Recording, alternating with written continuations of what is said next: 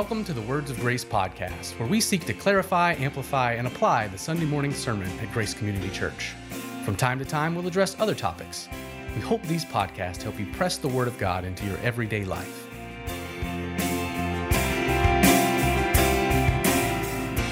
Good afternoon. Today is December the 11th, and I'm with Scott Patty for a Words of Grace podcast. Hello, Justin. Hello. How are you doing, sir? I'm well. Real quick, rapid fire. What's your favorite Christmas carol hymn? Oh, goodness. You didn't give me. I did not prep you on purpose. Oh, I can't tell you my favorite, but I will tell you my favorite type.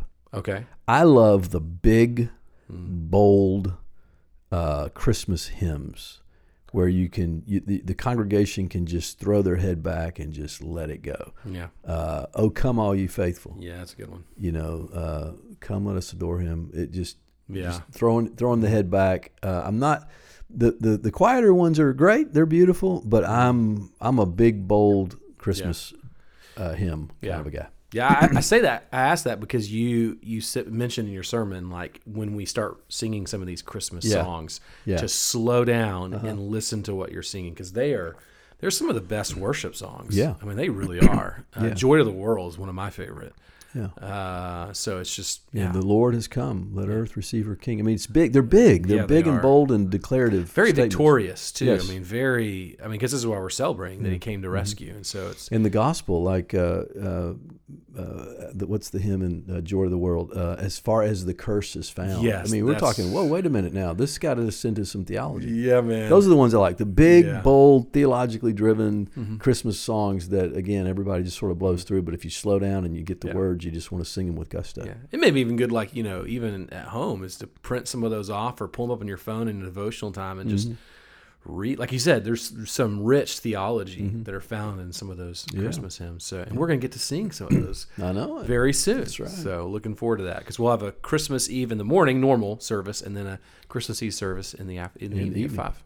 So looking forward to that. Yeah, me Great. too. All right. So we were in Isaiah 40 on Sunday, and we're in Isaiah 40 for the whole month of December.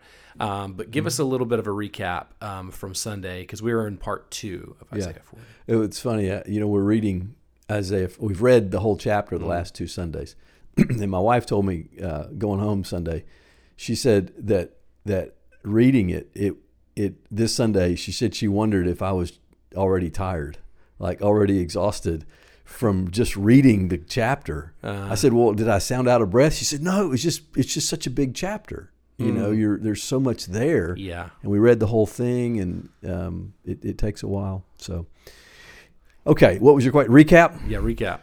So this week we were in verses 9 through 11 of Isaiah 40, and this is a section where you could call it sort of maybe instructions to the evangelists, because what's happening is Isaiah is prophesying that Judah, the people of Judah in Jerusalem will return from exile.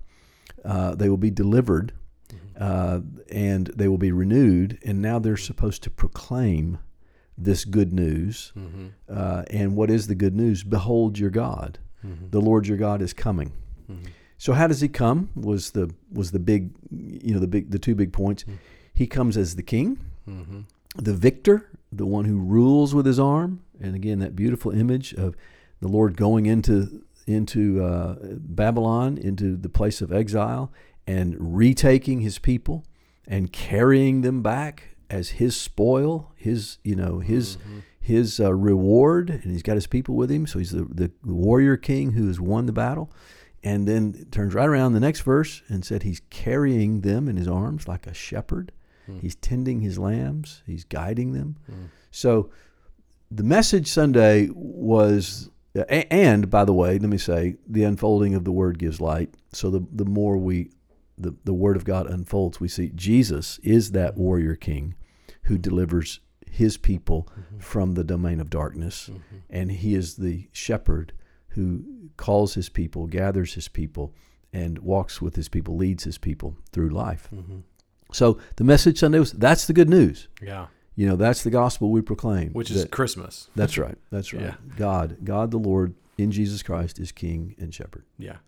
Well, it was a great sermon, and I wonder if anyone else felt this, but as I was hearing you preach the sermon, these two attributes of king, shepherd, behold your God, those two attributes, it is so divinely balanced in Christ. But how hard it is when you, humanly speaking, you look out in the world, and if you see like a leader, king, it's like they have to be strong and mighty, and being a shepherd seems, oh, that's just weak. Like you can't do that. And then vice versa. I'm a shepherd. I can't be, but he does it beautifully. So I would love to hear a couple of things, but maybe we could talk about this because this is actually going to be our last podcast for the year. That's right. And I'd love for you to speak to how do these two attributes, but maybe even looking at all of Isaiah 40, how can that help us as a congregation, even and as individual Christians, as we look kind of to a new year? New Year's coming, people are starting to think about that. These themes kind of were in my mind this morning. So, so what do you think? I mean, how can this help us, but even all of 40? Yeah. All right. Well, let's start with this particular message. Yeah. Then it would be good to expand out to 40, as you said, since this is the last podcast of this year. We'll be launching into next year. We can talk about that as well.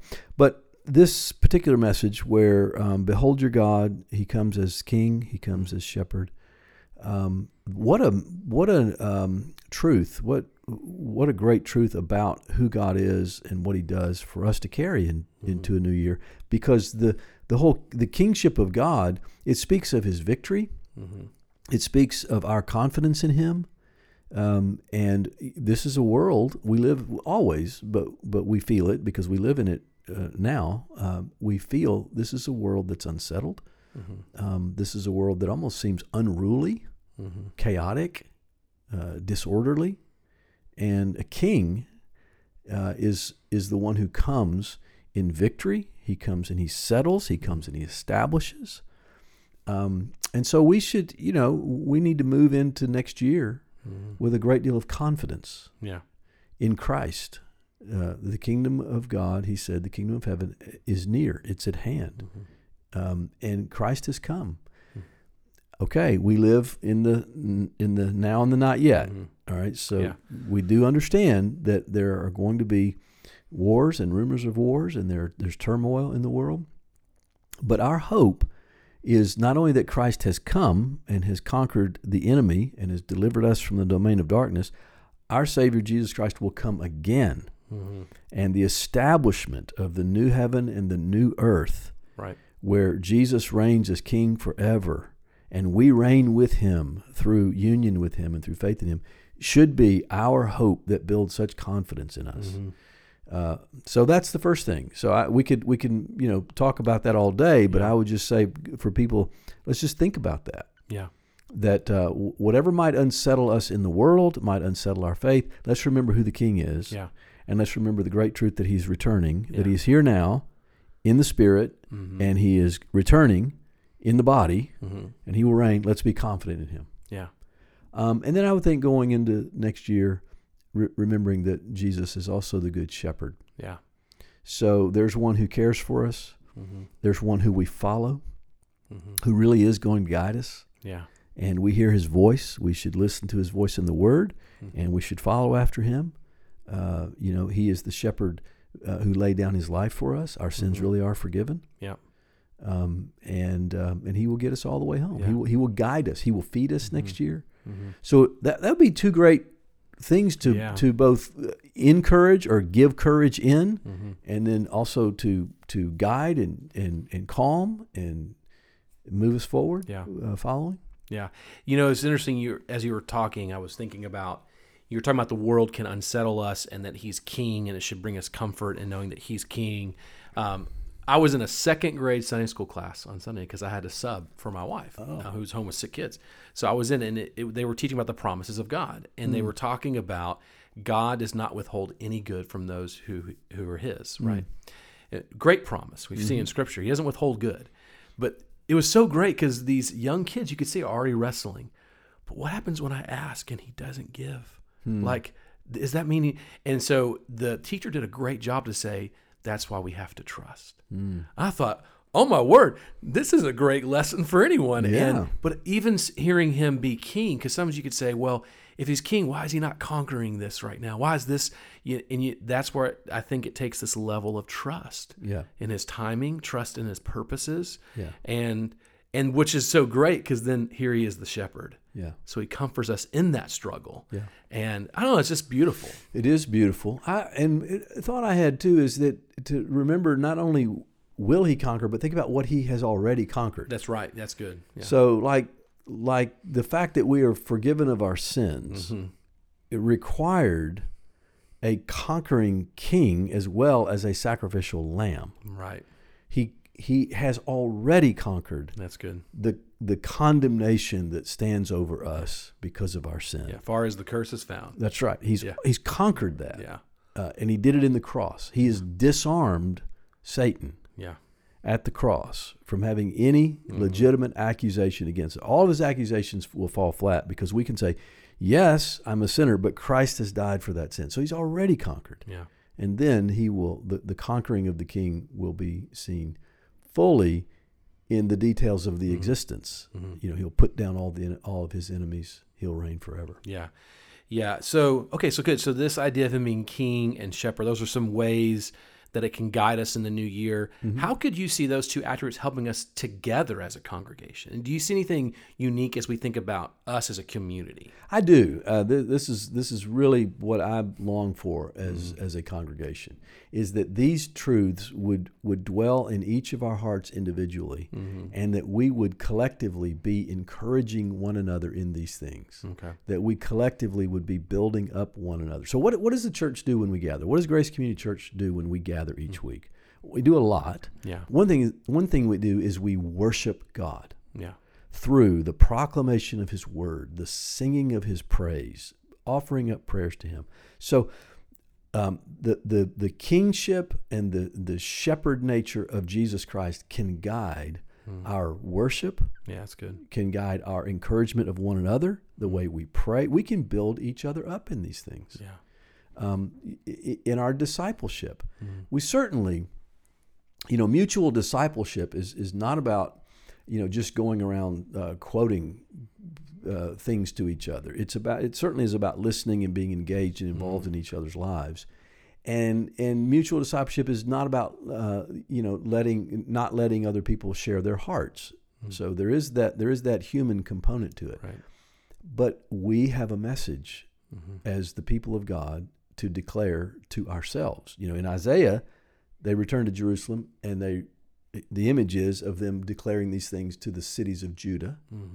And we come to church and we declare them to each other. Yeah. Behold your God. Let's behold your God. Let's keep saying, let's behold our God together. Let's behold our God. Let's behold him coming with a ruling arm. Let's behold him coming with a gathering arm. Yeah. And let's be built up in these things. Yeah, that's good. So last question, Leavin, as we think about the next year ahead, how else do you see Isaiah 40 helping us beyond the sermon? Yeah. Well, I'll pull out something that I think might be helpful. It's a thought I've had over the years, and I've kind of followed this a bit, and that is finding a chapter, or maybe a couple of chapters that we can just live in and really get to know.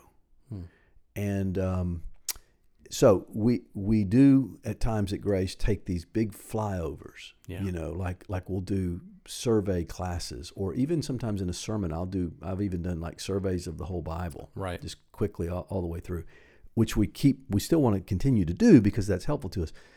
But sometimes we just need to laser focus in on a particular passage and just squeeze it and get the most out of it as we can. And I would say Isaiah 40, and then going forward in Isaiah, maybe when we hit 53, we might do the same thing there. Our chapters to just carry with us and make our friends. Years ago, I remember preaching through the book of Romans, and Romans 8. I'll never forget that. We memorized it. I think we memorized it as a church together. Yeah, I can't remember, but But this was the first go round. You weren't here. I wasn't here. Yeah. But I remember Romans 8 was a chapter that defined us for a while. Let me flip it to you. Do you have any chapters? I don't want to put you on the spot, but do you have any of those standout chapters in your mind that you like carry for a long time? Ephesians chapter 2. Well, there you go. It's in. I mean, it's the best. I think it's one of the best chapters to proclaim the gospel. Ephesians chapter 2. Okay. I mean, you're dead in your sin and the trespasses in which you once walked, following the course of this world, following the principalities of the air. I mean, it's just so in there. Yeah. But you're saved by grace through faith. And then it gets into works. Grace carries you to good works. And it's just a great chapter. So, yeah. So that's been a go-to chapter for you. And Romans 8, is definitely Romans 8, yeah. 2 Corinthians 4 has been that for me. Twice in that chapter it says we do not lose heart. And then he goes on to talk about the grace and the power of God in our lives as jars of clay, earthen vessels. Yeah. 2 Corinthians 4 has been a huge chapter for me to carry. Yeah, that's a good one too. Yeah. So anyway, that's how I would say is, as we're going forward as a congregation into 2024, we're going to stay in Isaiah for a while. And, chapter 40 can be a year-long chapter for people. Yeah. Somebody said one time it's good to know the whole story. Yeah. And then it's also good to just really know portions. Yeah. That sort of sum it all up. And this one would be a great one to carry. Yeah. Well, great. Well, thank you again for a great sermon, and look forward to more this year in Isaiah 40. And next year, you mean? Well, we're going to finish 40 this month. That's right. And then we'll be continuing Isaiah in the next year. So, so we'll look forward to and thank you for leading the podcast this year in 2023. These have been good. I know. I was looking through my files on my computer. I'm like, wow, we've been doing this for a long time. So we'll just keep on piling them in there. Hopefully it's helpful to people. Yeah, I hope so. Hopefully it is. So, we'll see everyone in the new year. Great. All right.